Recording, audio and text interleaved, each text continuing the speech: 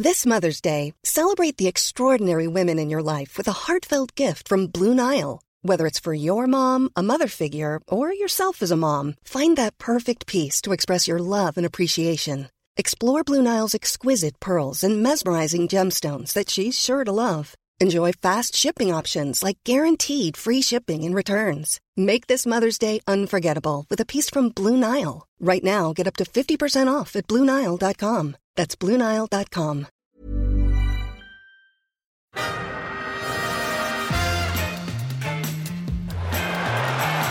Ahí va a llegar el gol del Arsenal. Ozil. Marca Mesut Ozil.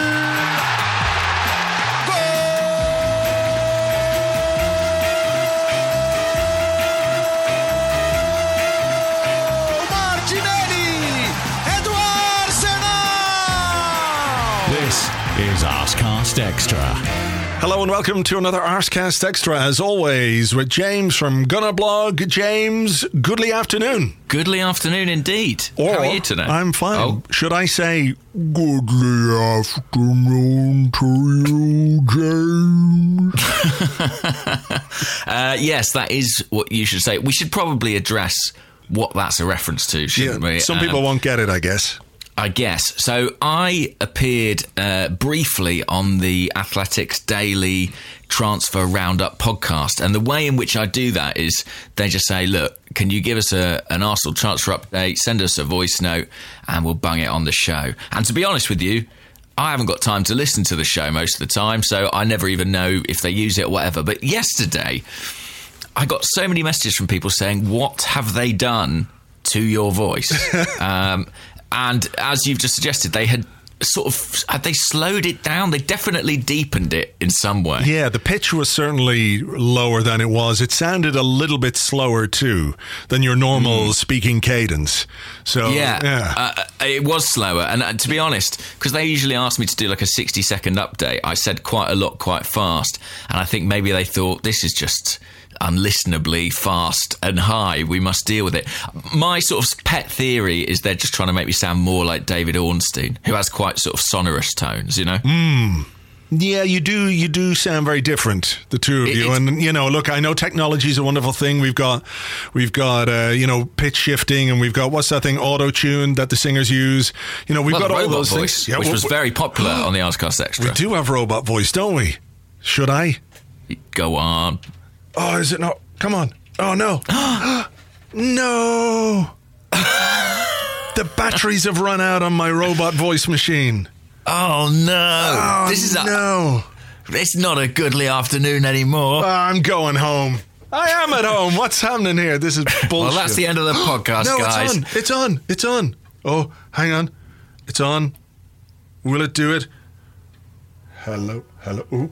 A tentative robot. Hello, the world's most tentative robot. Yeah, I'll have to figure that out a bit later on. But anyway. Incredibly exciting. Can I just ask, is that like a special machine? How are you doing that? It's an actual machine. So it's not like a software-based thing. It's an actual little box here in front of me that does all kinds of effects, to be honest. Wow. But robot is one of them. I'll tell you what I'll do. Towards the end of the show, I'll go through the whole range of the machine's wonderful voices, because we should get on with talking about Arsenal, because that is why people are here. And the reason why it's a goodly afternoon is because Arsenal won, and we're through to the fifth round of the FA Cup, having beaten Bournemouth 2-1 at the Vitality Stadium last night. You were there. What was your take on it? Just tell me everything about what happened, and I'll play with the robot voice machine. No, it was a good win, and Mikel Arteta's faith in some of the young players was really rewarded. I think that's the big takeaway. I was a little bit surprised by the starting 11. I thought he might go kind of full strength, given that there was a bit of space between the fixtures, and given that we know he takes every game very seriously at the moment. I thought maybe, Mesut Ozil, Alex Lacazette, people like that would play. It was actually, a little bit weaker than I anticipated. Weaker seems harsh given how they played, but younger, more inexperienced players playing, Nketiah, Willock, Guendouzi came in, Martinelli and Saka stayed in, and Bournemouth had a stronger side than I thought, because given their Premier League troubles, I thought they would absolutely sack this game off, but with the exception of a little bit of rotation here and there, it was a pretty strong 11 from then, and I thought it was a real credit to those young players, the way they played, particularly in the first half. I mean, that 45 minutes that they put together, I think is, one of the best, certainly the best I think they've played away from home under Mikel Arteta.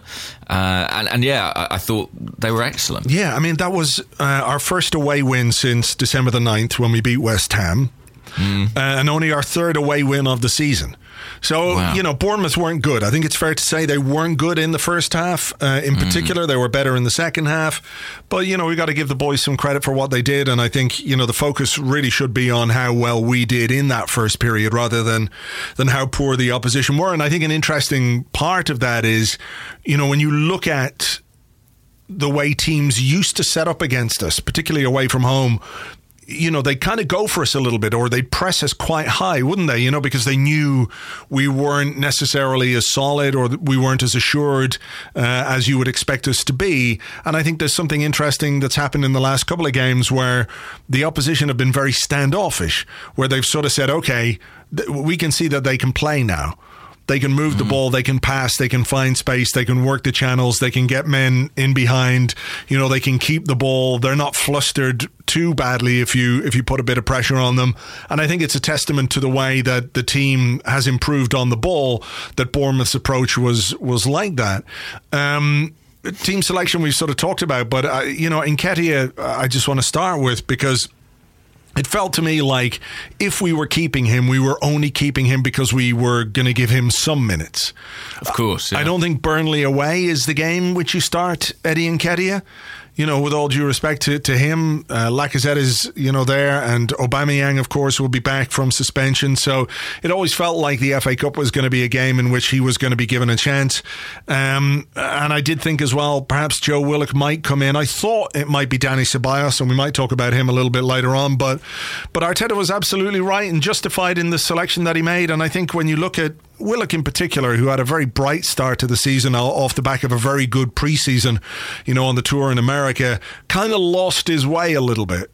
But last night against Bournemouth, I thought he was really excellent. I thought he played very, very well, very maturely, and of course was involved in both the goals. Yeah, I actually tweeted during the game something about how I thought Joe Willock was doing very well, and someone replied being like, yeah, he just needs to show some fucking consistency. And I was like, well, yeah, but I mean, that's what young players do. They are often inconsistent. They can't all be Gabriel Martinelli. They will have highs and lows. Even he's not massively consistent. I think they're his goal scoring is consistent, but his performance level probably isn't. Exactly. That's fair, yeah. I think that comes with the territory, and we've seen that with other players. We've seen it with Guendouzi this season. People who come in and out of form, and I thought it was a really good night for Joe Willock. What was great about this 11 that we put out was I thought that Nketiah, Martinelli, Willock, those were all guys at the top end of the pitch who really, worked every yard of that half and sort of closed Bournemouth down, didn't give them a moment's peace on the ball, were creating turnovers, they were physical. And it just meant that we sort of were dangerous in every aspect. We had good passing out the back, we had good pressing at the front, and we really controlled that first half. And yeah, I thought Willock was really, really good. And it was sort of interesting, wasn't it? Because that role, I think, is a difficult one, and one that we've struggled with all season long, really. Who's going to link the midfield and the attack? And there are different ways you can attack that problem and different styles of players that can suit that role. I have to say I really like a lot of the aspects that Joe Willock brings to it, and it's not to say necessarily that Joe Willock should play every game for Arsenal, but I do think come the summer, if we are looking for an attacking midfield player, I think some of those traits that he has would be beneficial to this team. Yeah, I think sometimes people look at him through the prism of who he's playing instead of, right? And last night you might say that's Mesut Ozil, who's a classic number 10, and people say, well, Willock is not a number 10. Of course he's not. We can see that he's not. And he's much more, if you want to be yeah, I guess sort of a number 8, isn't he? There's an element of Aaron Ramsey to the way he plays, and I think we've said that before in terms of how he likes to get forward, how he likes to get in the box, the way he arrives in the box, and just, he's not that kind of mercurial playmaker in the way that Ozil is, but he does make things happen in his own way, and he was, key to, not key, but he was very, very much involved in both goals. The first one was a really smart turn, wasn't it? He just kind of gave the guy a little bit of a wiggle of the hips and turned the other way. He drove towards the box, fed Martinelli to Saka. Saka's finish was sensational. I mean, he had another superb game. We'll talk about him now in a moment as well. But I just think the way that Willock drives towards the opposition box, the way that he can do things when he gets in there. There was another moment, wasn't there, where he sort of turned away and had a shot blocked at the near post in the second half. I think he picked the ball up just outside our half and ran all the way up the field with it and got us a corner. Somebody who can travel with the ball but also in key areas do something with it. I said after the US tour, and I said after the early part of the season, that I was very, very enthused about Joe Willock and what he could bring to this team. He went off the boil a bit, but I think last night was a reminder that, there's a really good young player in there. Again, with the caveat, we're not saying he's going to be, the next this, that, or the other, but the raw materials are there, and I think Arteta said that pretty much himself after the game. Yeah, and I think as well, people had sort of determined to define him to a position. Is he an 8? Is he a 10? He actually ended up at right wing last night. He's played on the left under Arteta as a substitute. I think actually he's kind of somewhere in between all of those things, and that's often where he's at his best. He's breaking in between the lines, just finding that bit of space, applying pressure on their centre-backs, on their defensive midfield, and that ability to carry the ball is what separates him from the rest of his sort of Arsenal teammates, really. I mean, I don't think we've got another central midfield player or number 10 type who can do that in the same fashion, and he's got real power, I think, to match a bit of skill too. I mean, some of those turns last night, yes, it was about the wiggle of the hips, but it was also about the strength in the shoulders and, the turning and the centre of gravity. And I really like watching him do that. I've said before that the way he moves with the ball and glides past people, it can remind me of Diaby, and I do see that at times. And I really actually like him. I think he's a player that I would want in my squad, and I think he's often more useful away from home than at home. Against the massed ranks of a defence, I don't think he's the guy who's going to find the eye of the needle pass to break that down. But when the game is in transition, he really, really thrives. And it was a great role in the build-up to the first goal. Martinelli and Saka, their understanding was evident to me from the first minute. I mean, they've got such a great on-field relationship, and no surprise that one created the goal for the other. And what a brilliant strike that is. I mean, it was one of those moments that sort of took your breath away. Yeah, really was. I mean, to smash it in at the near post from that angle speaks to an ability, but also a confidence that, he at 18 years of age can come into this team and have a go rather than just smack the ball across the box. He's willing to take a chance and willing to take an opportunity. And, he has been just such a fantastic revelation is not the right word, because we knew there was potentially a very good player there, but the ease, even that's the wrong way to say it, because I'm sure it's not easy, but how comfortable he looks at just 18 years of age coming into a team. He's played some games at left wing, he's played some games a little bit further forward, but over the last little while he's been asked to do a job at left back. I know it's not completely unfamiliar to him. He's played some youth football there and what have you, but this is a different level. This is Premier League level. You're playing against Premier League teams. You're not being exposed defensively. You're making a contribution from an attacking point of view, and to do it at 18 years of age and to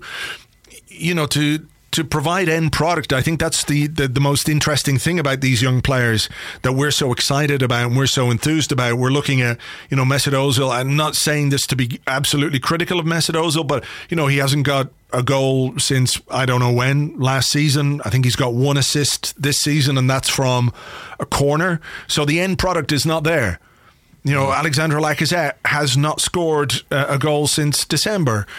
Of course, he's working hard, etc., etc. But, hard work doesn't win you games. Goals win you games. Assists win you games. And when you look at what Martinelli has done, scored 10 times. Joe Willock has scored 4 times this season. Saka has 6 assists, I think, and 3 goals. Yeah. You know, these are young men who are actually taking a chance, showing that they can play, but also producing.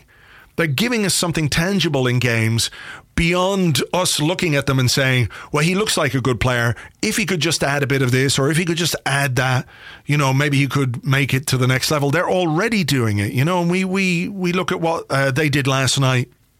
3 20-year-olds, Nketiah, Willock and Guendouzi, who we're going to talk about a bit later on as well, because I think he had a very good game. 2 18-year-olds in Saka and Martinelli. You know, when we needed someone to step up in the absence of Aubameyang, it's been these guys to a large extent that have done that. And the goals have been slightly more spread around the team since Mikel Arteta came in, which I think is a big benefit. But yeah, that Saka assist stat, I think it makes him the leading player at Arsenal in terms of assists, which I kind of found remarkable. I think there have been 3 matches this season in which he's both scored and provided an assist. This was the latest of those.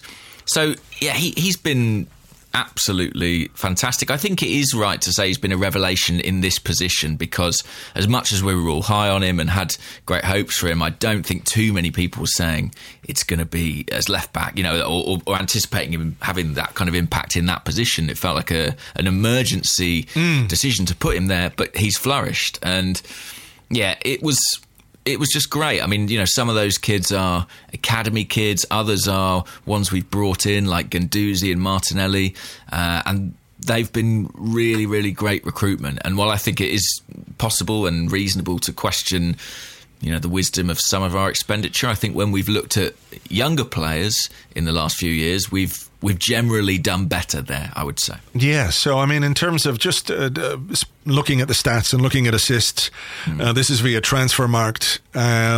They have Saka as our leading assist maker with 6. After that, you've got Pepe and Martinelli, and Callum Chambers, remarkably, with 4. Yeah, he's got 4, yeah. Guendouzi with 3, Lacazette 2, Maitland-Niles 2, Kolasinac 2, Nelson 2, Ceballos and Ozil. Ozil has 2 here. I don't know where the second one came from. I could be wrong.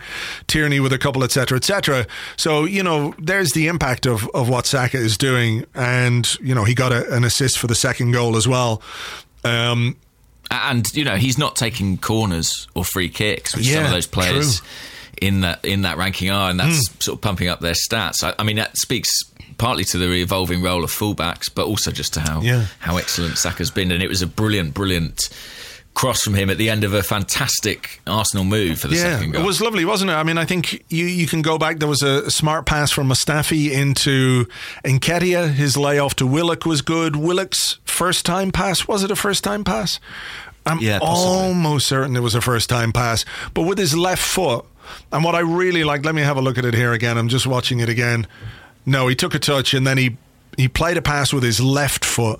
But what I loved about the pass was that it was just perfectly weighted in front of Saka. I think one of the things that really frustrates me about professional footballers is where you see a guy running down the wing and he has to stop and check his run for a pass that's played, you know, with not enough pace, or it's played behind him. It just fucking does my head in, because, you know, there's so much momentum lost when you have to go back and you lose even half a second.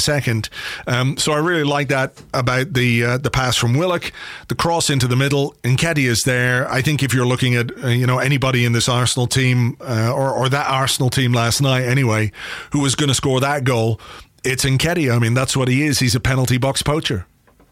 Yeah, and actually, if you watch the run that he makes, I mean, he's involved in the move about 30 yards from goal, not long before he turns up on the penalty spot to put it away. But as you say, that's classic Nketiah, that movement inside the penalty area.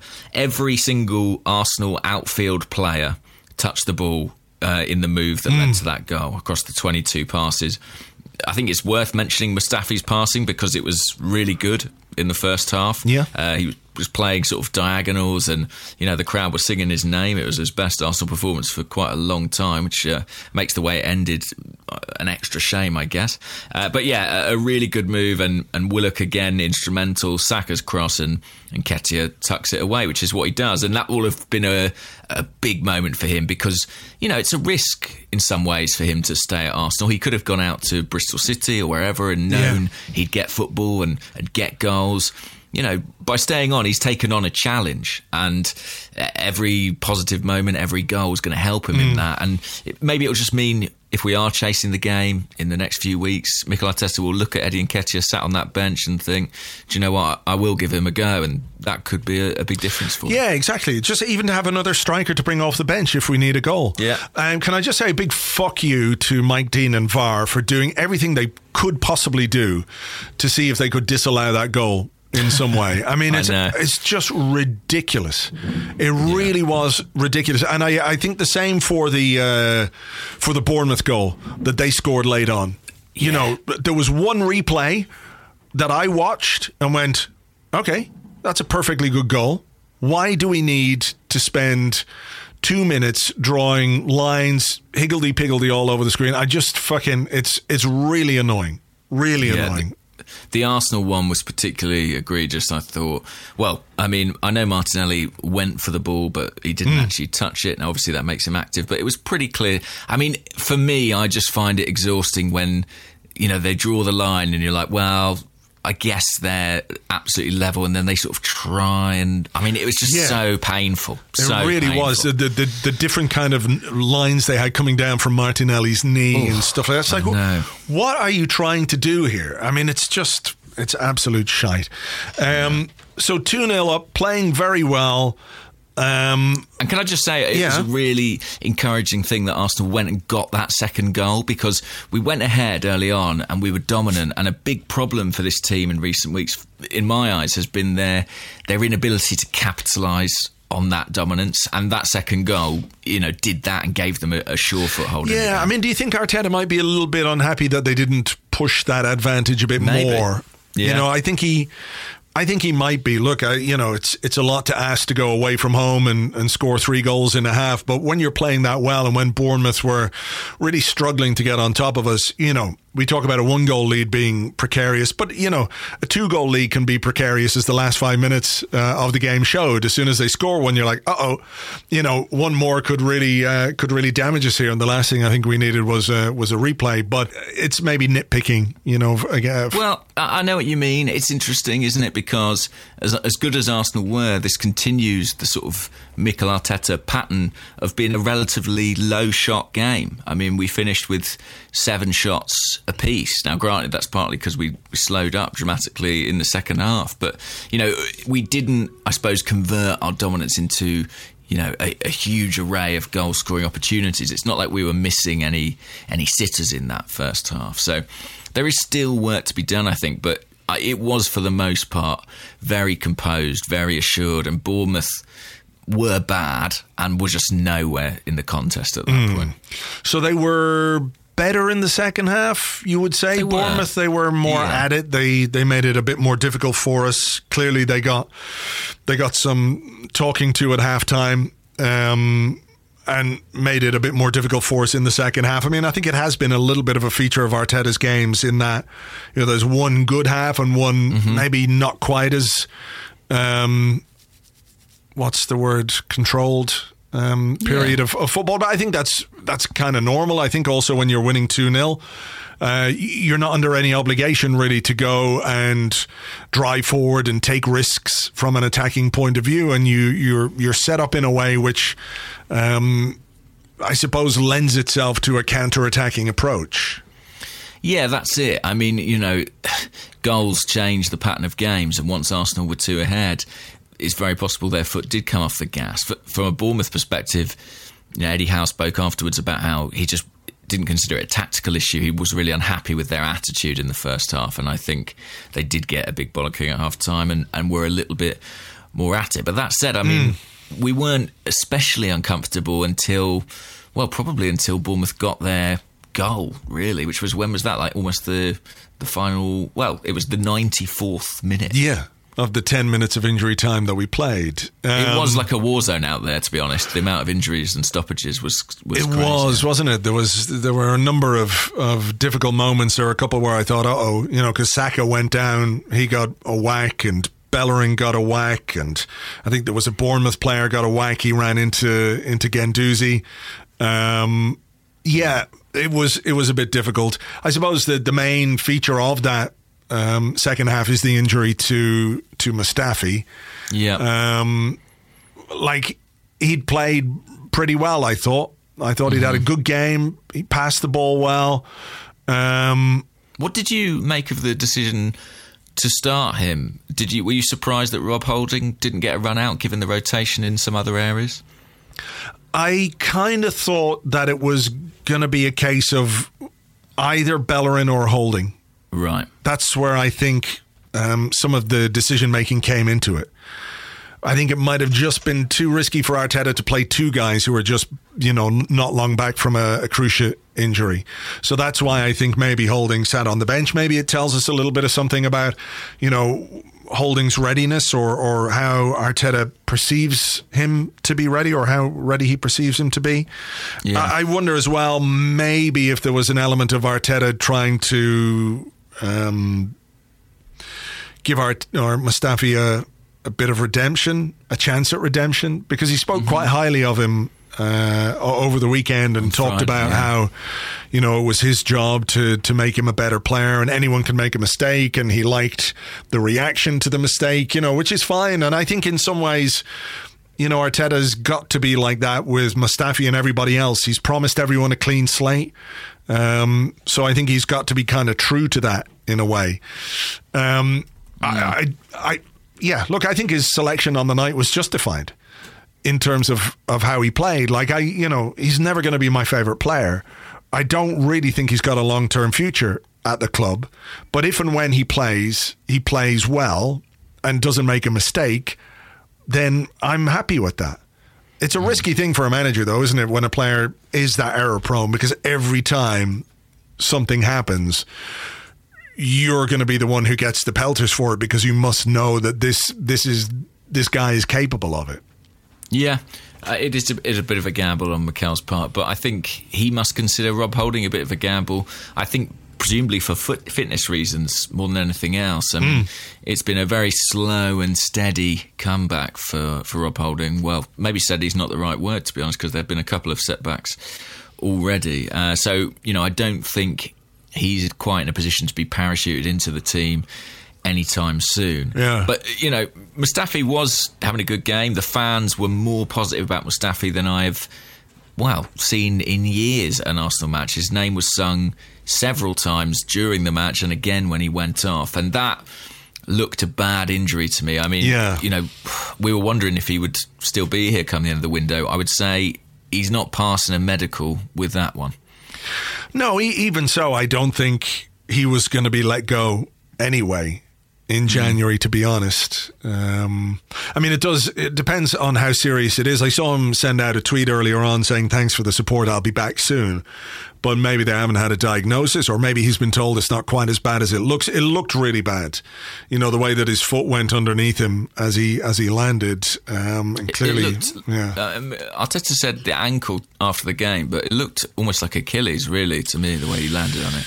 Yes, a few people have said that, all right. It depends, what has got stretched or tweaked or whatever it might be. So we'll wait for a diagnosis and see. But if there is a long-term injury or a prolonged injury for Mustafi, we don't have a lot of depth at centre half. No. And I think, Arteta said afterwards, didn't he, it's not going to impact our transfer plans, because I think their plan anyway is to bring in a centre half of some description. That's it. I think it doesn't change anything because they've always wanted to do it. I don't think that's to say they're not going to try and do it.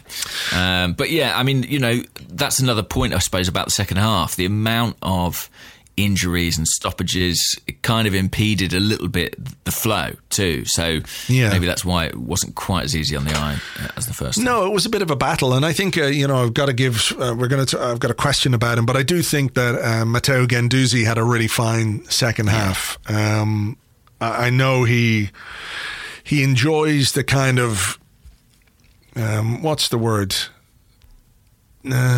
What's a good word for what I'm trying to say here? I mean, shithousing? Kind of, yeah. Yeah, that's a good word. All right, we'll use that one. I think he enjoys that, and I think he enjoys kind of being the pantomime villain a little bit. He does play the role very well. He does. I mean, I think he was annoying the referee from really early on. I'm surprised he didn't get a booking at some point, given it was Martin Atkinson. But I thought, defensively, there were improvements in his game. I thought on the ball, when we needed somebody in the centre of midfield to just be a little bit tidy and to keep possession and to move the ball to wide areas to sort of give us a little bit of relief, I thought he was very good in that regard as well. There's some very good footwork, some nice moments on the ball, and he looks just maybe, I know you said this on your post-match video as well, like a player who's being coached, and I absolutely agree with that. I think, the raw ingredients are there with Guendouzi, but it's about putting a structure on top of all that, and I think Arteta's a good guy to do it. Yeah, I've been thinking about this a lot and sort of why he was so important and almost exciting, I guess, under Emery, and I think it's because basically the structure was really bad and problematic. So having this sort of structuralist midfielder who would kind of do it all saved our bacon a couple of times and sort of enabled us to sort of escape the tactical shackles the team was playing under.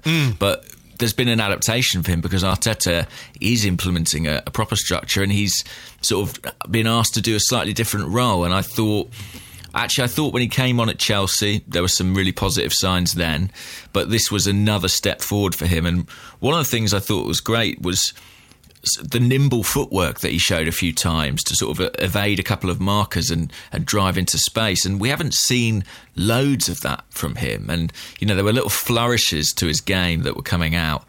Maybe it's just because he was enjoying, I think, winding the Bournemouth fans up and, pulling out a bit of skill was only irritating them even more. And there was one point where I think he produced a really good pass, or maybe it was like a little turn away from his marker. And it wasn't the first time in the game the Bournemouth fans booed him, but this time they were just booing him because he was good. And I thought, that's a good sign. Yeah. It was a positive day for him and a positive day for the young guys in the team, which isn't to say some of the other guys didn't play well. Good for Hector to get another 90 minutes under his belt. I'm curious to see what this will mean for Sunday, in terms of team selection, but that's something we can deal with in the podcast on Friday when we look ahead to Burnley. I thought maybe he might play Maitland-Niles last night, for example, and play Bellerin against Burnley. Is 3 games in a row a bit too much for him, considering the problems that he had? We'll wait and see. But the young guys, they really took their chance. And in a season when things have been difficult and things have been hard to find a lot of joy in at certain times this season, I think the progress these guys are making, the impact that they're having, and the playing time that they're getting that will only stand them in good stead ahead of next season, and even between now and the end of the season, is probably the big positive from a playing squad point of view.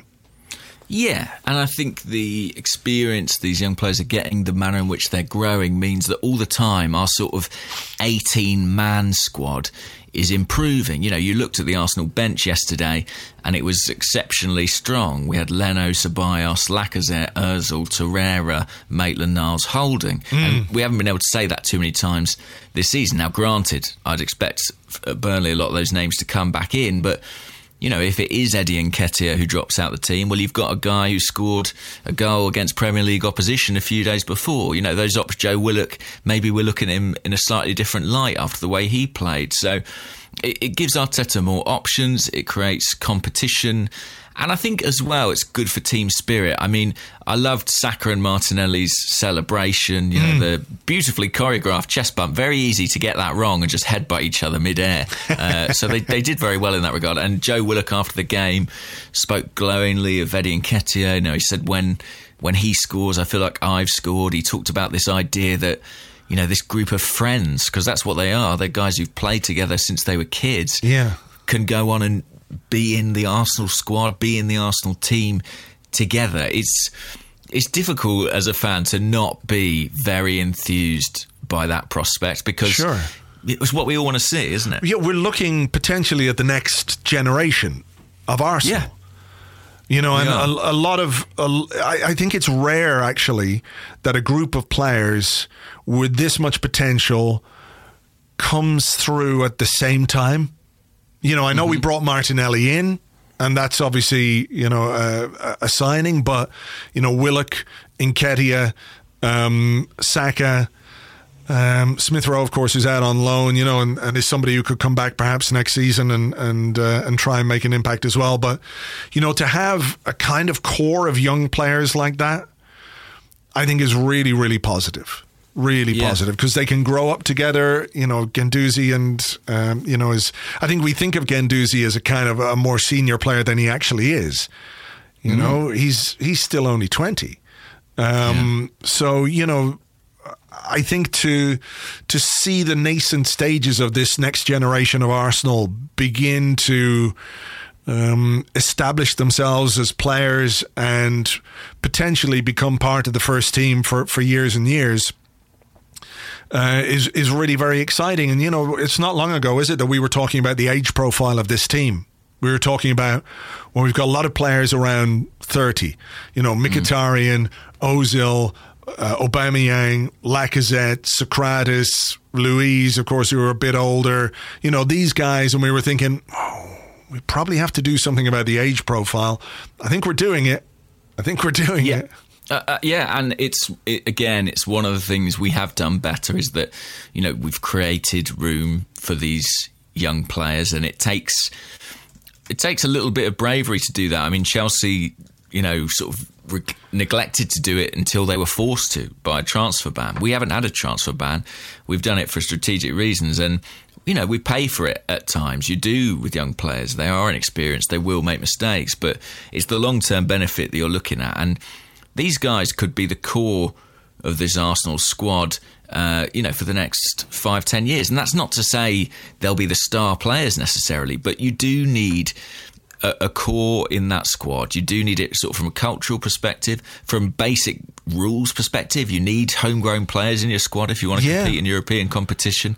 And to not have to go out and buy them and to have brought them through the academy would be really fantastic. And I really do believe that they've all got roles to play. I'm sure we might have questions about this in part 2, but there's not too many that I'm looking at and thinking, well, I don't think you've got a chance. I think they've all got a very real chance right now. Yeah, I think so. And, you know, it maybe teaches us, you know, just to have a little bit more patience. It's interesting timing as well, I think, in the last week of the transfer window, to see quite how well these young players are doing. And I know that, you know, funnily enough, one of the areas in which we're in desperate need is centre-half, which isn't necessarily an area where we've got, you know, an 18-year-old, you know, ready to step in right now. Saliba's arriving in the summer. But, you know, in other areas of the pitch, in advanced areas, I think if you ask me, well, it's like the Kurzawa thing. You know, if you look at it now and you say,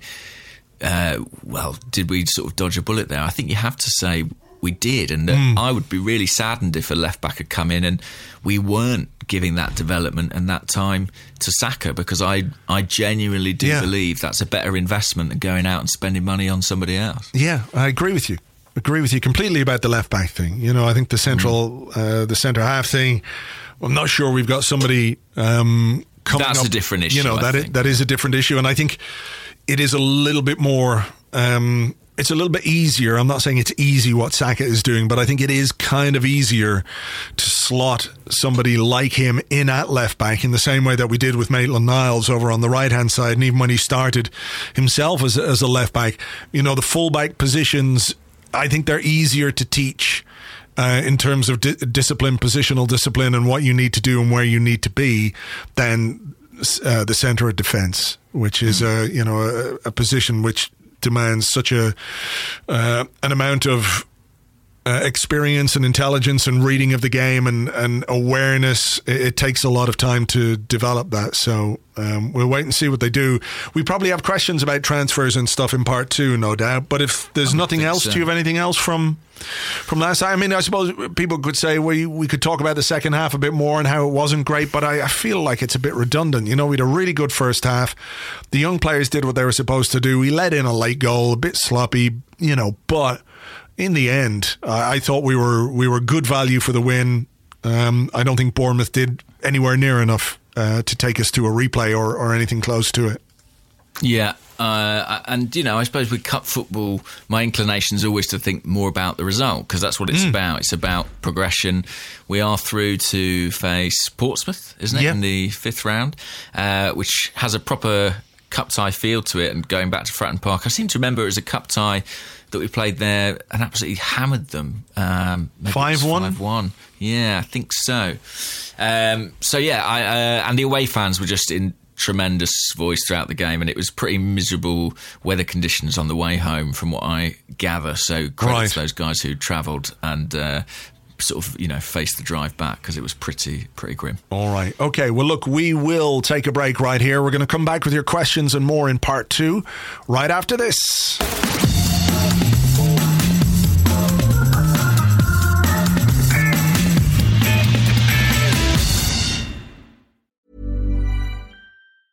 When you're ready to pop the question, the last thing you want to do is second-guess the ring.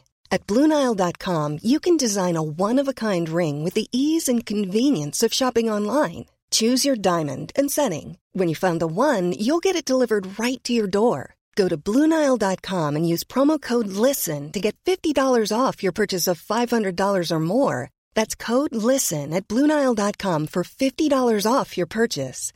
BlueNile.com, code LISTEN. Even when we're on a budget, we still deserve nice things. Quince is a place to scoop up stunning high-end goods for 50 to 80% less than similar brands. They have buttery soft cashmere sweaters starting at $50, luxurious Italian leather bags, and so much more. Plus, Quince only works with factories that use safe, ethical, and responsible manufacturing. Get the high-end goods you'll love without the high price tag with Quince. Go to quince.com/style for free shipping and 365-day returns. Welcome back to the Arscast Extra. This is part 2 of the show where we answer questions that you send to us on Twitter at Gunnerblog and at Arsblog. Not on Facebook, because I'm annoyed with Facebook today. So I didn't put the thing up. Well, basically, in the player ratings, on one of the posts anyway, last night that we put out on Arsblog News, there was, you know, somebody said, well, I hope the Mustafi injury isn't as bad as it looks. And this guy was like, well, I hope it's just as bad as it looks. In fact, I hope it's worse than it looks, because, you know, I never want to see him in the team again. Like the last sentiment, I understand. If you don't want to see him in the team, that's fine. I can understand why people are like that. You know, I can't lie and say that that's not something that I've thought myself. However, kind of celebrating in a guy's injury is just not something I can ever get behind. And I called him a dickhead. That's reasonable, I think that's reasonable. Like, I'm not one generally for online abuse and that kind of thing, but I just thought, you're a dickhead. What are you saying that for? Well, so a dickhead's not that bad, dickhead, isn't it? It's not. Stop being a dickhead. Stop, you know what I mean? Being a dickhead, exactly. Then, though, I got like a thing from Facebook reporting me to myself. Hang on, so you got a thing to Arsblog's Facebook page saying you need to ban this guy. It said, your comment goes against our community standards on harassment and bullying. I mean, I think Facebook has got bigger fucking issues than me calling a dickhead that it doesn't deal with on a fairly regular basis. Absolutely. But in order to get back into the account and manage the page that I run and am the administrator of, I had to sort of accept this, the fact that I had gone against the community standards. So basically, really? Yeah. You have to admit guilt. I have to admit guilt on my own fucking Facebook page, which is absolute bullshit. So there you go. Anyway. Everyone should boycott Facebook now. I think so. It's there's a big kind of community there on Facebook and Arsblog, but like, if I didn't have Arsblog, I wouldn't be anywhere near Facebook, I have to say. But there you go. Anyway, I was reported to myself by Facebook, and I disciplined myself, and now everything's back to normal, but not getting any questions on there today. Okay. Also, people can leave questions on the Discord channel on our Patreon. If you're a Patreon member, you can leave questions in there as well, and we thank you for doing that. We'll take a couple from there as we go along. So, do you want to go first, or will I go first, or what's going to happen here? I'll go first, shall I? Okay. So this question is from Twitter, and it's from Arnab Mukherjee, who's at hang on. It's at ARNB24. So it's like an abbreviation of Arnab. Right. And Arnab says, with the recent link to Cedric Suarez of Southampton, can you see a potential future for Ainsley Maitland-Niles in central midfield, with Ceballos reportedly wanting to return to Spain for game time? Rumours around today. I think it was reported in the Telegraph that Arsenal could be after Cedric Suarez at right back. Yes. Interesting. I think he's only got 6 months left on his deal. I do wonder. I mean, I wonder if Mikel Arteta has seen enough in Ainsley Maitland-Niles at right back that makes him think he could do a job in central midfield. I'm not 100% convinced by that, because I don't think Maitland-Niles has ever expressed a desire to play there. I think he's always talked about playing more as a winger rather than a central midfielder. It comes, I think, because Arsene Wenger talked in the past, didn't he, about Maitland-Niles, how he was going to be a defensive midfielder. He would be a DM. I think he's pretty much said, though, about everyone. He's everybody, and he promised me Theo Walcott was going to be a striker. Yeah. And Aaron Ramsey was going to be a goalkeeper. Callum Chambers was going to be a DM. And a number 10. Yeah. And Davor Suker was going to be a right back. He loved doing that. It was one of his favourite. DMs was his particular one, you know. Or centre-back sometimes. Like, he always talked about Gilberto's going to go back to being a centre-back. The right-back thing is interesting, because back in December, when Arsenal sort of set out their plans for the January transfer window, right-back was definitely on their list. And I remember being a bit surprised by that at the time, because I was like, well, Bellerin's kind of coming back, and Ainsley Maitland-Niles can play there. And when Ainsley Maitland-Niles played pretty well there in Mikel Arteta's first few games, I thought, well, maybe that's out the door at this point. But it's an interesting link, simply because the player's deal is about to run out. You could get him on loan. You could probably get him for a very small fee. And maybe Ainsley Maitland-Niles is absolutely dead set that he doesn't want to be a right back. But a bit like Bukayo Saka on the other side, I sort of feel like I'd happily make do with Maitland-Niles and Bellerin as well. Well, if you're Ainsley Maitland-Niles, what with the greatest of respect to him, what position are you in to say, I'm not going to play at right back, or I don't want to play at right back? Because where else are you going to play for Arsenal right now? Yeah, it's hard to see. So I can't imagine he has put his foot down and said, no, I don't want to play right back. I think he'll just play where he's told to play, and if he's asked to play, I think he'd be quite happy to play first team football for Arsenal. So unless there are a couple of other possibilities, which are that either Arteta's looked at Maitland-Niles and at right back and thought, that's not for me, or he's looked at him and said, as you alluded to, I can see a good central midfield player there, or a good player in another position, let's say. Maybe. It is a bit of a strange one, but as you said, there are reasons to believe that Arsenal were, looking for a right back, and that might well still be the case. So, I think so. Yeah, are you surprised that we've got to where we are in January without signing anyone? Never surprised with Arsenal. I am a little bit though, because the injury needs were pretty clear. In terms of Chambers getting when did Chambers get injured? Early on in the month, wasn't it? Yeah. I forget now, but not too recently. And I thought, they'd maybe want to get bodies in to help get us through quite a frenetic period. I mean, we're one game away from our winter break, where the Arsenal team are going to head off to Dubai for some warm weather training. I think they've got them some time off as well with their families before that. So I am a bit surprised, but I mean, it does seem it's sort of not for the lack of trying. I mean, we literally had a footballer here in the country, only for him to slip through our fingers. What a weird whole thing that was. Because it sort of happened on Friday night, if I recall correctly. Friday was or it Saturday Friday night, or Saturday night? I can't remember. Maybe it was Friday, Saturday night, Sunday morning. But yes, the stories broke in Brazil. And before we knew it, they were on the plane and Charles Watts was there to greet them. Fair play to Charles. Fair play to Charles. Fair play to Charles for that. Beyond the call of duty. Yeah, for sure. Yeah. But because of that, it's quite... Well, I was going to say it's quite rare that we spot Arsenal doing that. It's becoming an increasing tendency, isn't it, to get papped within the club. You think of Aubameyang when they turned up in Dortmund and we saw the Arsenal group there, and then you think of Vinay outside Arteta's house after the Man City game, and now Charles Watts greeting Edu and Pablo Mari at the airport. They need to be a bit more canny. Yeah, so it was Friday night when the story broke. Right. And then it was Saturday morning when he arrived at the airport with way too much luggage for a guy who was always planning on going back to Brazil. Unless he was sort of leaving stuff. I'll bring my pots and pans, but I'll go back and I'll collect the sofa at another stage. He had a lot of luggage for a guy who went back after 36 hours.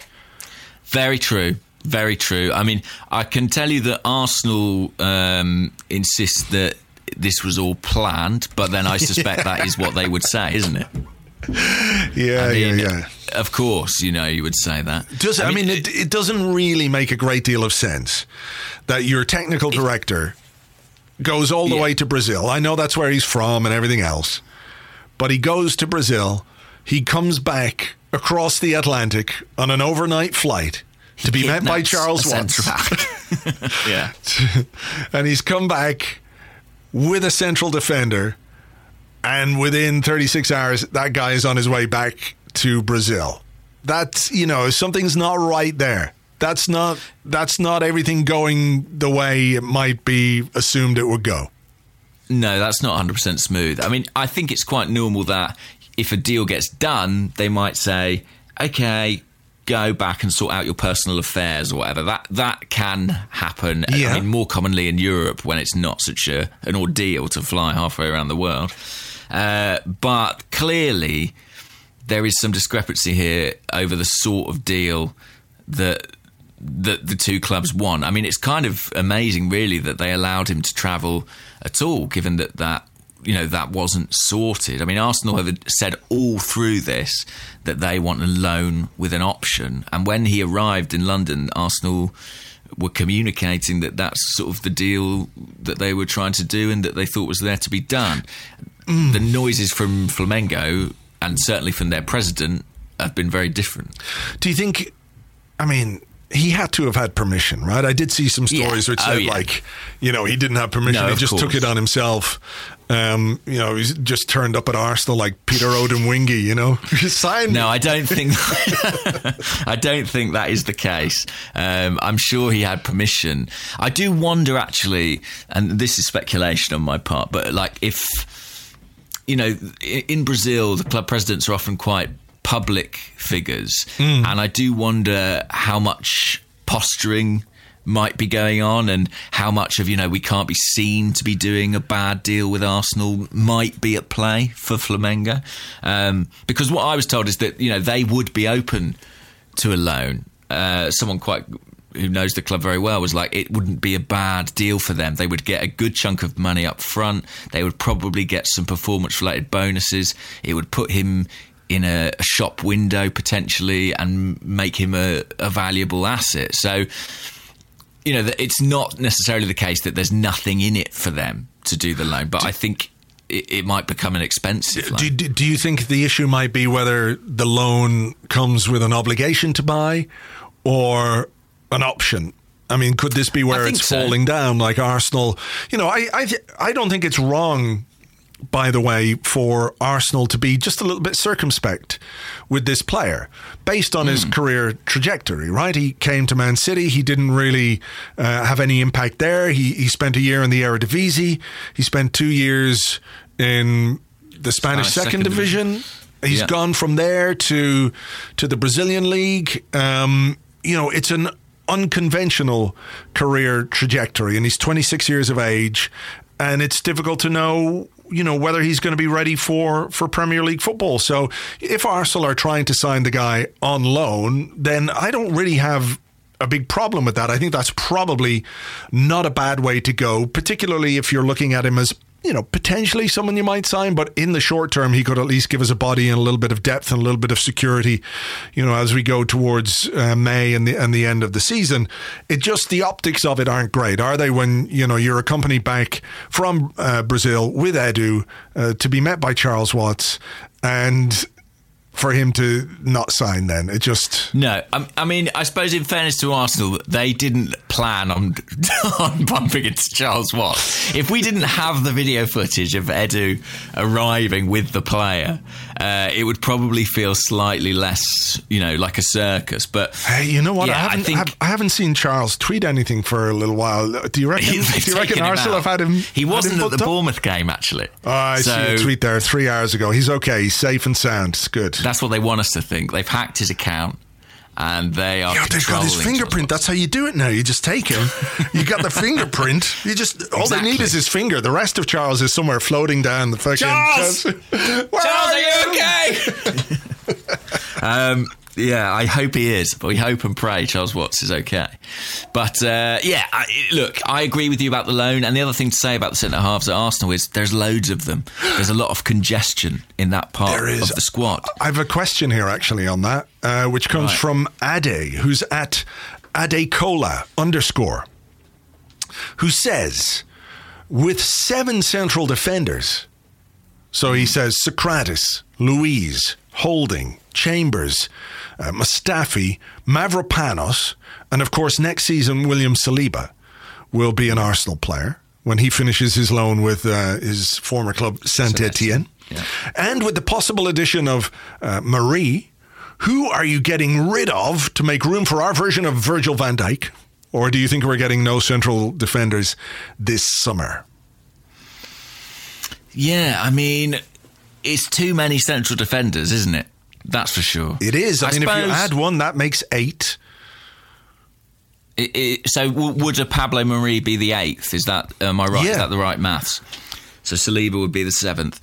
Well, I think the first name I'd cross off that list would be Mavropanos, I have to say. Yeah. Callum Chambers, is he really an option at the moment? Is that a problem we have to worry about, given... Well, I think he's gone for a year. I think if we're looking at this time next year before Callum Chambers is really going to be ready to play frequently again. So I'm down to 6 now. Yeah. I mean, the question is, I don't think we can get rid of Luiz. I just think he's on too much money, and I don't see how that would happen. So I think he'll still be here. And I'm not saying we would want to necessarily. I think Rob Holding...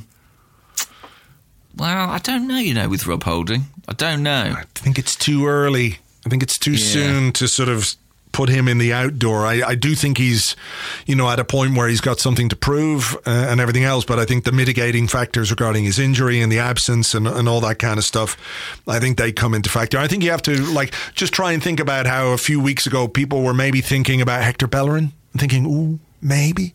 Is there, do we have to? And then he comes back in and reminds you of why...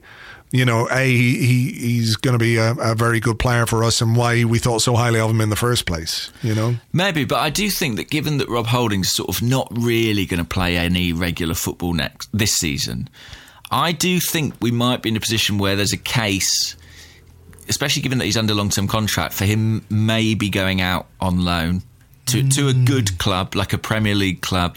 I mean, I think of Chris Smalling at Manchester United, who's gone to Roma and really gone from strength to strength there. And I mean, they're expected to sign him permanently, but if he came back to United, he would come back a much better player. Yeah, but how old is Chris Smalling now? He must be 30.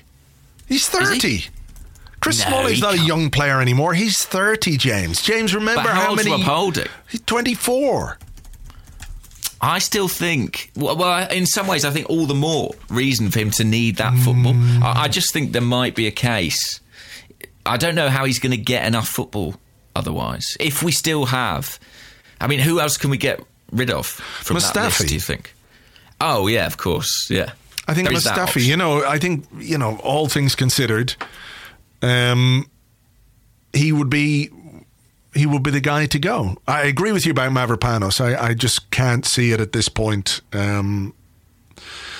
But I think congestion is a factor. It's a young player. Talent isn't the only thing. There also has to be opportunity.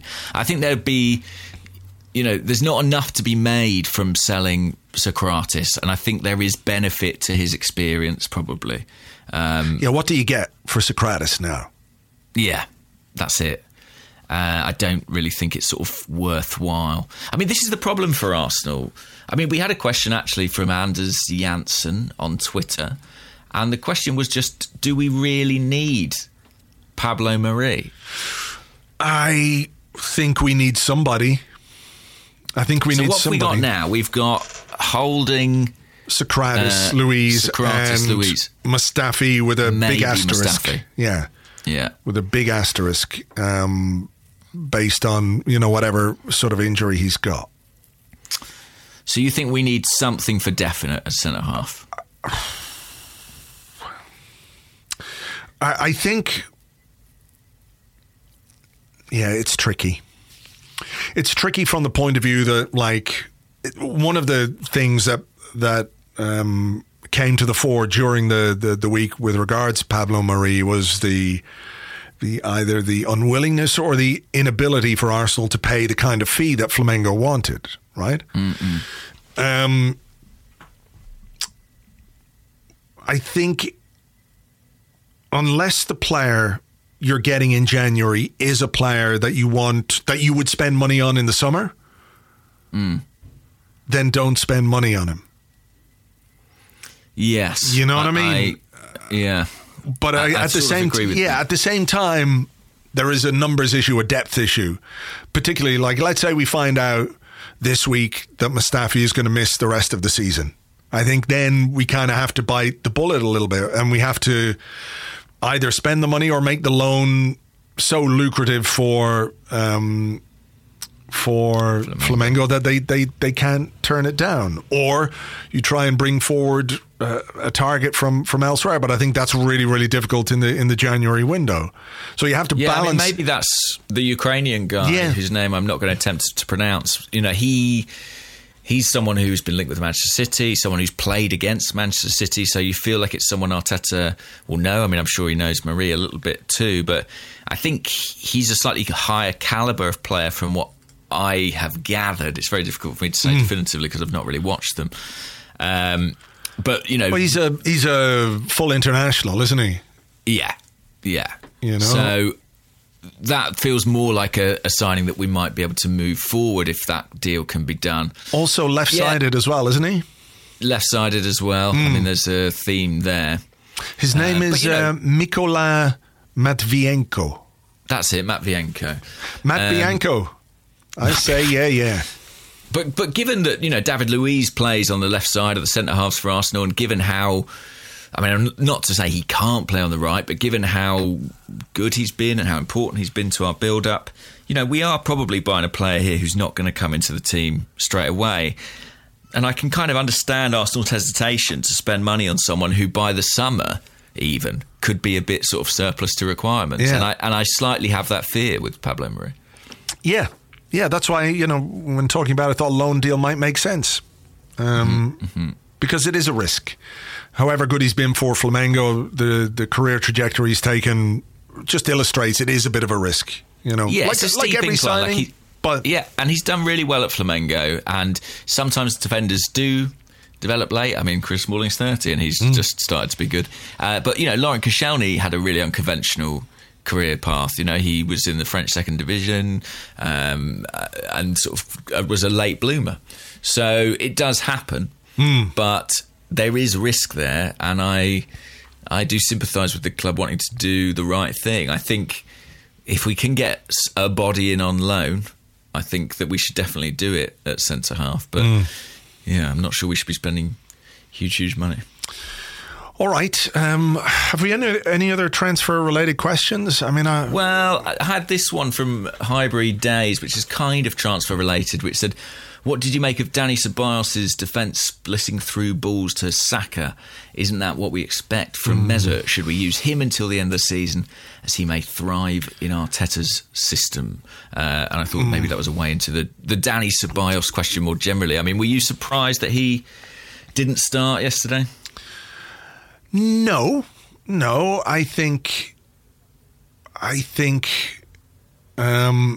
if Arteta is going to use these games to develop players for this season and probably for next season, it makes more sense to play someone like Joe Willock, who is going to be an Arsenal player next season. And I don't think Dani Ceballos will be an Arsenal player next season. So from that point of view, I mean, he might not be an Arsenal player by the end of the transfer window. I mean, that's not dead, is it? It's not dead. I mean, I think Valencia were his main suitors, and certainly at the weekend they were optimistic about doing something. I think they might be getting the guy who Man United were in for, Fernandes, is it? Right. Central midfielder. I think he might be joining Barcelona and Valencia on loan. So if he does do that, then that might close a door for Ceballos. I mean, I agree with you, and I look at it and I think Mikel Arteta's probably a bit loath to invest in somebody who isn't going to be here in 6 months. What did you think of him when he came on? Because there were a couple of moments when I looked at him and I thought, holy shit, you look like you're running through treacle. He just looked like the legs were heavy. Maybe it's because he hasn't played in a while, but, he's been fully fit, or certainly in terms of training. So you would expect in, a short cameo, he shouldn't look like a guy who's struggling to get from one side of the pitch to the other. But it struck me a couple of times as I saw him running, it was like, oh, that's not what I expected from him. And it's not just without the ball. I mean, even with the ball too, I think he can dally. He can sort of dwell on the ball longer than Arteta would like. I mean, Arteta really let him have it from the sidelines on a couple of occasions last night, especially soon after he came on, because he wanted him, I suppose, a bit like Willock, although he's playing slightly deeper, to kind of find spaces between the lines, offer an option to Guendouzi and to Xhaka, and he just wasn't doing it well enough. I mean, I know the question asked about Mesut Ozil, but what's one of Mesut Ozil's major talents is his movement, his ability to sort of sense where the space is going to be and be in a position to receive the ball. And Ceballos, he doesn't quite do that. I mean, there were a couple of good passes through to Saka, and I do think he's a talented player. I think for all the Denis Suarez comparisons, I think he's a better pedigree. This is a guy who, is involved in the Spain national squad, which Denis Suarez at senior level hasn't really been. But at the moment, it feels like it wouldn't be a massive loss, to be honest. I don't think Arsenal would let him go without a replacement, but I can't get too cut up about it personally. Yeah. Look, he had that good game against Burnley, and then, it was pretty average, which is true of a lot of players. And, the injury, I think, had a fairly big impact on his season. The departure of Unai Emery had a big impact on his season. Yeah. The fact that, he wasn't around when Arteta took over because he was doing rehab in Madrid, from his hamstring injury. It was a substantial injury. And I think the Emery thing is probably overlooked a bit. I mean, Emery was key to getting Ceballos to come. They had, several conversations, I think, and he was a big part of his plans. And it didn't work out. He got injured. Emery got sacked. And I think, well, the player's perspective is that he wants to play because it's the Euros in the summer and he's worried about his place. And I can see why he's worried about his place. I mean, I think 18 minutes he's played since early November. So I can understand him wanting to get out. I don't think Arsenal can sanction it without someone else coming in, do you? No, I don't think so, unless this could explain the right-back / Maitland-Niles thing. Maitland-Niles thing, yeah, potentially. Perhaps, I don't know. They're very different players, aren't they? Yeah, they are. But look, I think what's been interesting is that Arteta has been fairly forthright, about Ceballos. Said he's a good player, he's watched him a lot, I like him, but he's got to get fit. He's got to get fit and compete for a place, and I think that tells you maybe a bit about what's going on as well. So yeah, one of the interesting things from Ceballos' side, people close to him say, well, I don't think Arteta's sort of been clear enough about what he wants Ceballos to do. But, I mean, as you've just said, it's quite transparent, isn't it? He wants him to be fitter. The player thinks he's fit, but Arteta clearly has a higher standard. All right, well, look, we'll see whether Dani Ceballos lasts the rest of the season with Arsenal, whether something might happen before the transfer window at midnight on Friday. No, midnight, 11 p.m. on Friday, the transfer window closes. Bollocks. That's going to be a long day. Yeah, that's a shit Friday night. Going to do the line. It's a long day of waiting for a defender who never turns up or does turn up and then leaves again shortly afterwards. A perfectly scheduled return to his homeland. Will it be worth it? Probably not. We'll wait and see, though. Okay, here's a question from the Discord. It comes from Limpar84, and he says, controversial one. So get ready. Okay, I'm ready. Acknowledging that Guendouzi had an impactful second half where we needed an almost chaotic energy in midfield, I can't decide how I feel about him. I'm optimistic for his future, but I don't see the things that some people rave about.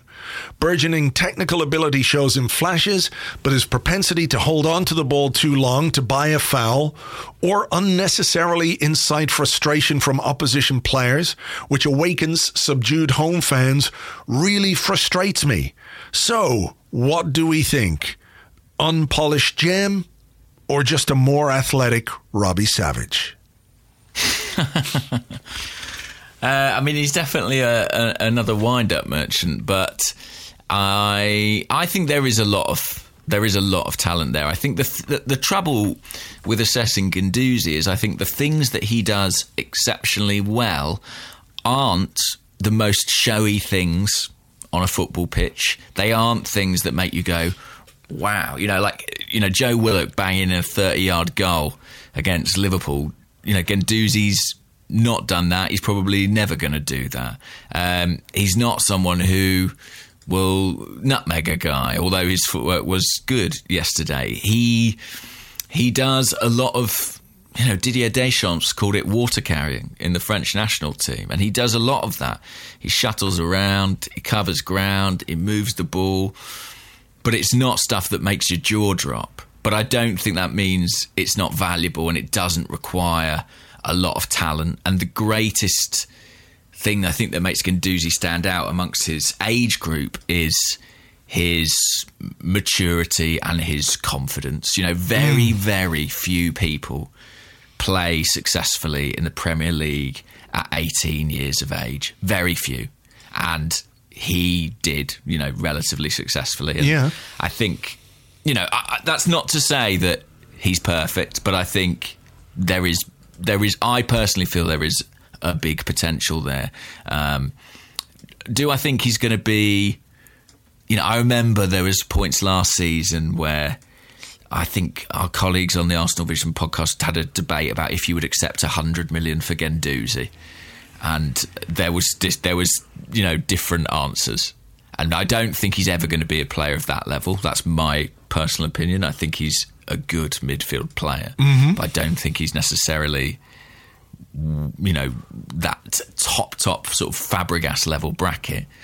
But I think there's definitely enough there to be worked with and encouraged by. What do you think? I think he's a guy who has a lot of potential. There's a lot of raw potential there. I think there's a lot of personality in his game. I get the frustration when he kind of winds people up. But at the same time, I kind of like it. I like a guy who does that, who's got the confidence to do that. I like when we annoy the opposition. And when we annoy opposition fans, I enjoy it. But But He's got massive personality. Sorry, just to say, I mean, the way in which, as a teenager, he's prepared to sort of take on the mantle of pantomime villain. I mean, you know, I haven't seen that really since Cristiano Ronaldo. And, you know, personality is only a small part of what happens on the pitch, but his stands out. I mean, he's a big character in a team that's not packed with them. No, I agree. And it's sort of that classic thing, whereas if he played for somebody else, you'd hate him. You know, that way. Oh, I mean, imagine if he played for Spurs. I mean, he's, you know... I'm sure they feel about him like we feel about Dele Alli. He's an infuriating player for opposition fans. I'd say he's a really annoying little prick when you're playing against him. But you know, he's our little prick. He's our little prick, exactly. And I think what we have to do is, you know, if a guy doesn't have anything to back up that prickosity, if he's just a prick who can't play, then that's no good. But I think what we've seen with Guendouzi is that there is a player in there, and that there is somebody who's got talent and who can kind of back up that little bit of arrogance or that desire to wind the opposition up, because he can play well and he can do things with the ball. I do think the buying of free kicks is something referees are beginning to get a little bit wise to. I think they're not quite giving him. Night, I think, where. And I think it was a foul, actually. I remember the one you were talking about. I think it was a foul, but I just think the referee went, here, you do this a bit too much, so, you know, on we go. And they will do that. They do it with players who dive in the penalty box. You know, they go through a spell where they don't really give them anything in a sort of attempt to sort of, you know, get it out of them. It happened to Gareth Bale, I remember. And, you know, it wouldn't surprise me, I think you're right, if they get wise to it and start doing that. But, you know, I think in general... I think a coach like Arteta is going to be good for him. I think Arteta, you know, as a central midfield player, has a lot of knowledge and a lot of wisdom to impart to Guendouzi. And there are things that you're not going to want to rein in. And there are other things that you just maybe want to channel in a different way. You don't want to take out the enthusiasm. You don't want to take out that desire to win, that desire to wind up the opposition, primarily because it might put them off and those kind of things. But I think you've got to channel them in the right way. And I'm confident Arteta can give him a bit more structure in his game, teach him a bit more about the positional side of things. I think there were moments last night where I thought, okay, I can see that there's some work gone in here in terms of where you are on the pitch when things happen. You know, he's not normally somebody who... when the ball comes into our box, is in the right place at the right time to make clearances, and a few times last night he was. I even saw him win a few headers. Yeah, I did as well, actually. I noticed that. And that, in fairness, is an improvement. Yeah. Because he's not a great header of the ball. It's just not... Sometimes he wasn't even challenging for them before. I mean, he did put himself about in the air against Bournemouth. So I think, you know, I'm a bit cautious, because I think there are flaws in his game, but I'm a bit more positive about being able to turn those flaws into turn those frowns upside down, if you like, you know? I feel like he's got the right coach. Do you know what I mean? I think you couldn't really ask for someone better than Mikel Arteta, who understands that central midfield position, who will bring that structure. And just to say, I sort of take back what I said about what he might end up as, because if there's one thing Arsene Wenger taught me, he always said you should never put limits on anybody's potential. You know, he turned Emmanuel Adebayor into this £30 million striker, 30 goal a season striker, which I never saw coming. He turned Alex Song into, you know, a player who Barcelona wanted to buy. So you never know with players' development. It can go so many different directions. But I do think broadly the raw materials with Guendouzi are really promising. And I think he suffers slightly from not having one outstanding thing that he's really good at that enables people to go, oh, that's his thing. Yeah.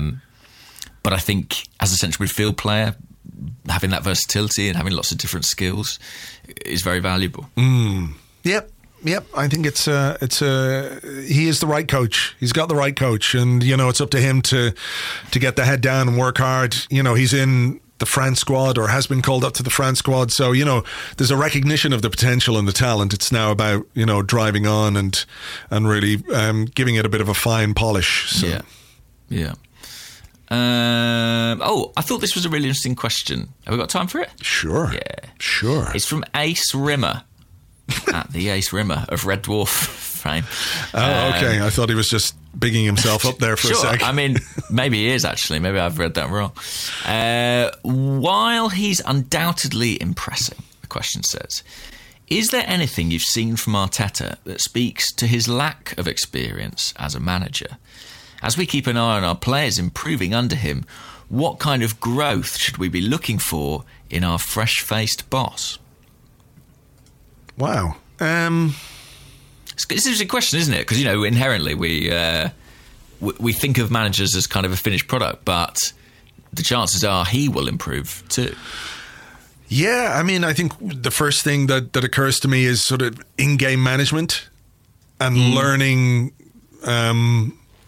how to deal with different scenarios in games. Like, he won't be completely inexperienced in that regard because he sat beside Pep Guardiola for 2.5 seasons. So he's seen a lot and he's played, of course, so he knows how it goes. I just think recognizing situations within games or finding a way to turn things around when they go wrong, I'm not sure he's necessarily had to do that yet with us, has he? Because in a lot of the games that we've played under Arteta, I think we've scored first in quite a lot of them. So he hasn't really had to rescue anything, has he? No, and I think there's been a real focus on sort of implementing a structure and implementing a plan. But I guess with time, he will be able to sort of make little deviations or alterations to that identity. And I think Guardiola was basically the same, and Klopp's been the same too. Once you've built that blueprint, you can fiddle with it a bit, and it'll be interesting to see what he does in terms of flexibility at that point. I mean, it just seems on a very basic level that, with more experience, he will get better at the job, assuming that's the way it works for most people in a job. When you get used to it, when you get more comfortable, when you feel, a little more in control, you should be better at it. But of course, you're kind of, I'm not going to say at the mercy of your players or what have you. It's not like he can go out and play the games himself, that way. Yeah, I mean, I think with the in-game stuff, there's been a bit of debate about substitutions. Either you can see it as he's very considered with his substitutions, he explores different options, or you can see it as there's a little bit of indecision there on a couple of occasions, or maybe they've come a bit late. So I think that, in terms of in-game things, might be something that shifts slightly. This isn't really about him as a manager necessarily, but one of the things that's interesting is that when he's come into this squad, he's sort of said that thing of I'm giving everybody a clean slate, and to a certain extent he has to work with the players at his disposal. It's not easy to make big changes in January. So even if he did think, do you know what, I don't want Mustafi around, he's not a Mikel Arteta player, it doesn't necessarily mean he can enact that change at this midpoint in the season. I'll be really interested to see, come the summer, if maybe there's a bit more ruthlessness in his assessment of players and individuals and their fit within his plans. And I think there probably will be.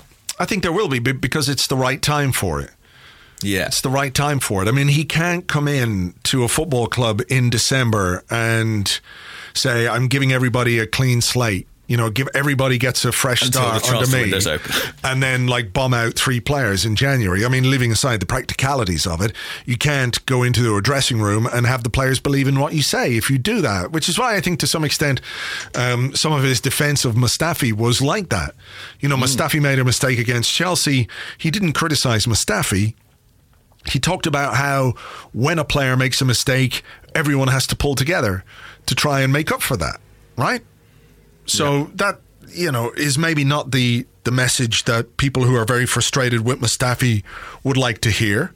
they want to hear Mikel Arteta, say, yes, I am going to bring Shkodran Mustafi to the top of a hill and I'm going to crucify him in front of all of you and you can dance around like, crazy pagans. That would go down very well with some people. But, the reality of the situation is you can't do that. It's not legal to crucify people at the top of hills, but, it has an impact on how you're viewed by your players.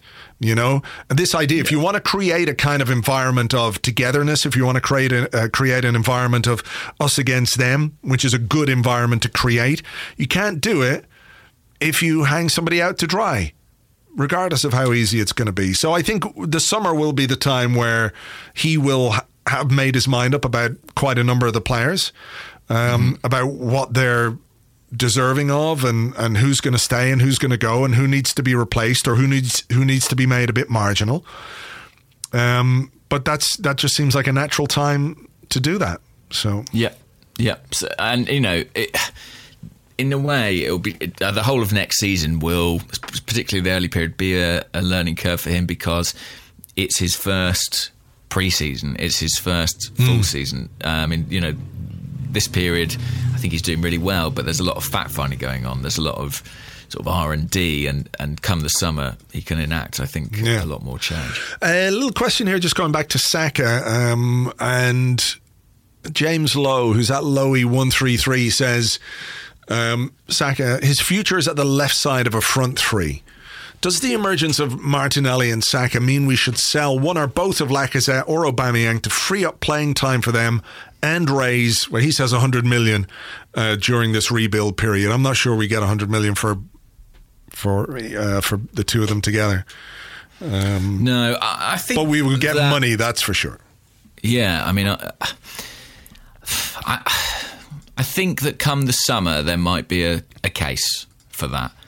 I don't think it's something Arsenal could contemplate in the January window, but I think, especially given the contractual situation, the fact that we might lose Aubameyang certainly for free, within 12 months of that, Lacazette, not too long after. So I think there is a case for that, regardless of whether you think Saka's future is at left wing or at left back. I just think that as part of the regeneration of this squad, one of those guys might go. And actually, at some point, if you've got young attacking talent like Martinelli, like Saka, other people who could come in and play in that front three, even like Smith Rowe, and I mean, they're very high on Folarin Balogun as well. I know that he's very young, 18 years old, but Arsenal have rejected a bid from Brentford for him in this window of more than £5 million. He's another big prospect. I think at some point you've got to give those guys, the run of it. So I think, I can see a situation where one goes in the summer. I'd be very, very surprised if it was both. What do you think? I think one, for sure. It's such a difficult one, isn't it? Because we let Ramsey go for free and we let Welbeck go for free and we left, the best part of, 40 to 60 million pounds on the table because of that. If we're struggling financially to do a deal for a mid-range central defender in January, that's got to be a key consideration when it comes to the summer.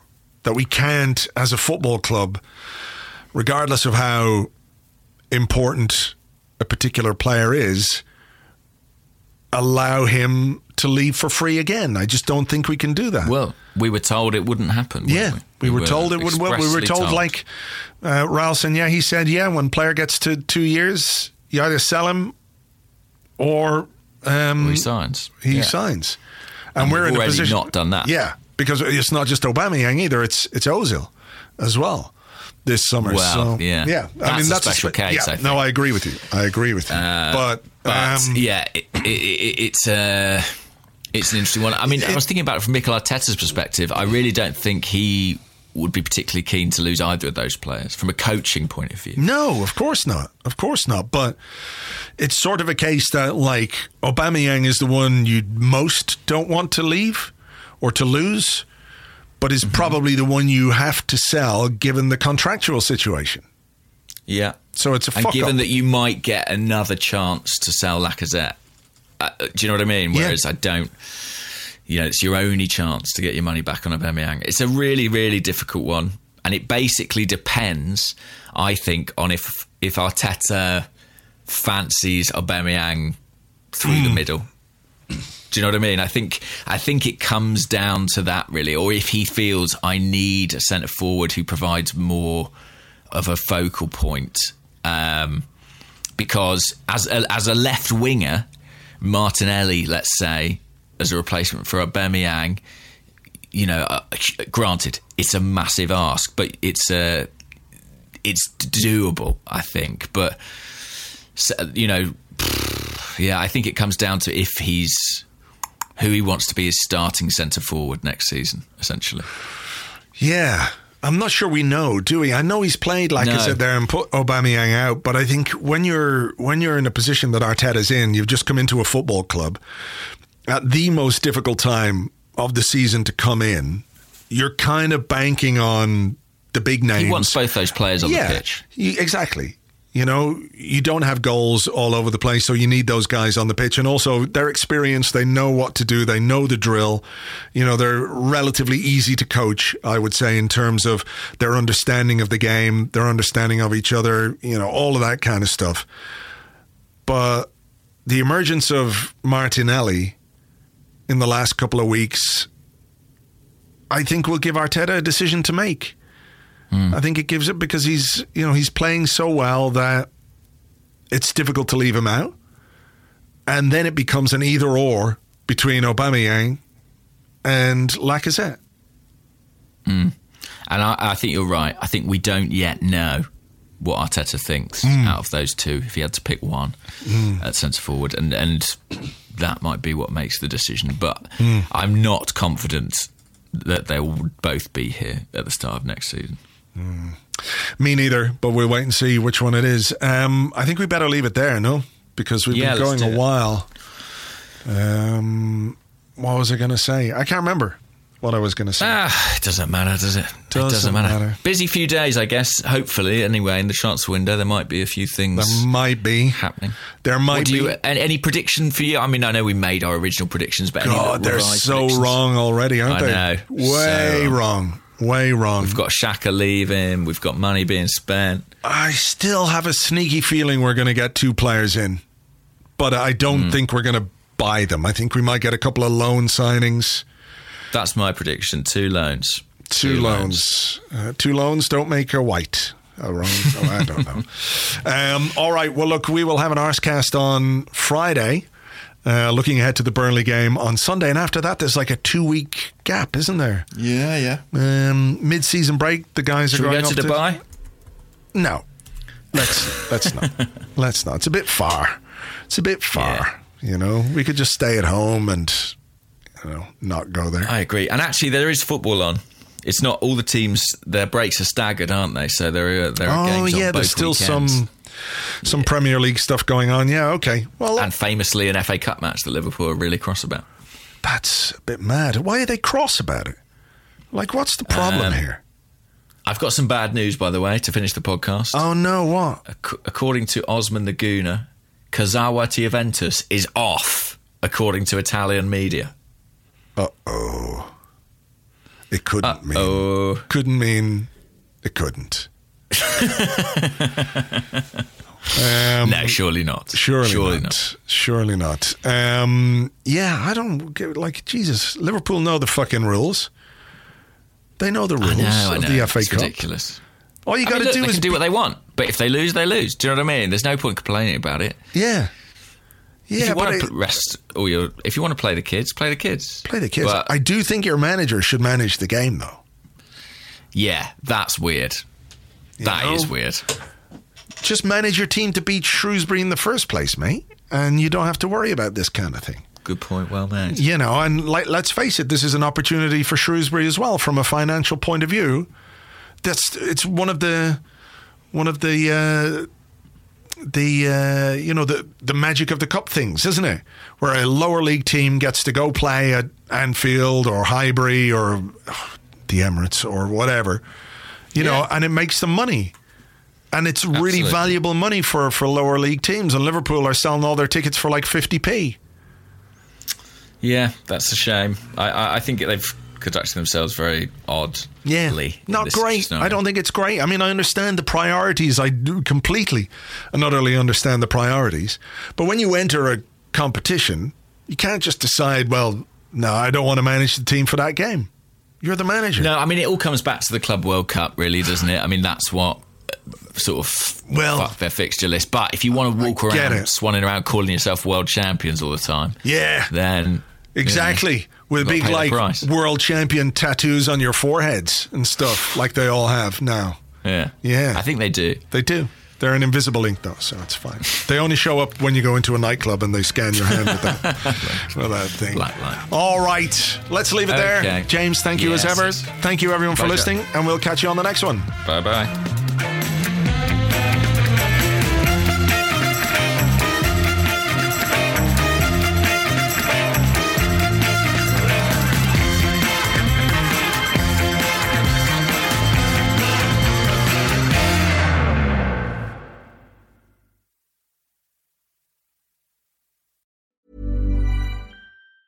Mom deserves the best, and there's no better place to shop for Mother's Day than Whole Foods Market. They're your destination for unbeatable savings, from premium gifts to show-stopping flowers and irresistible desserts. Start by saving 33% with Prime on all body care and candles. Then get a 15-stem bunch of tulips for just $9.99 each with Prime. Round out Mom's menu with festive rosé, irresistible berry chantilly cake, and more special treats. Come celebrate Mother's Day at Whole Foods Market.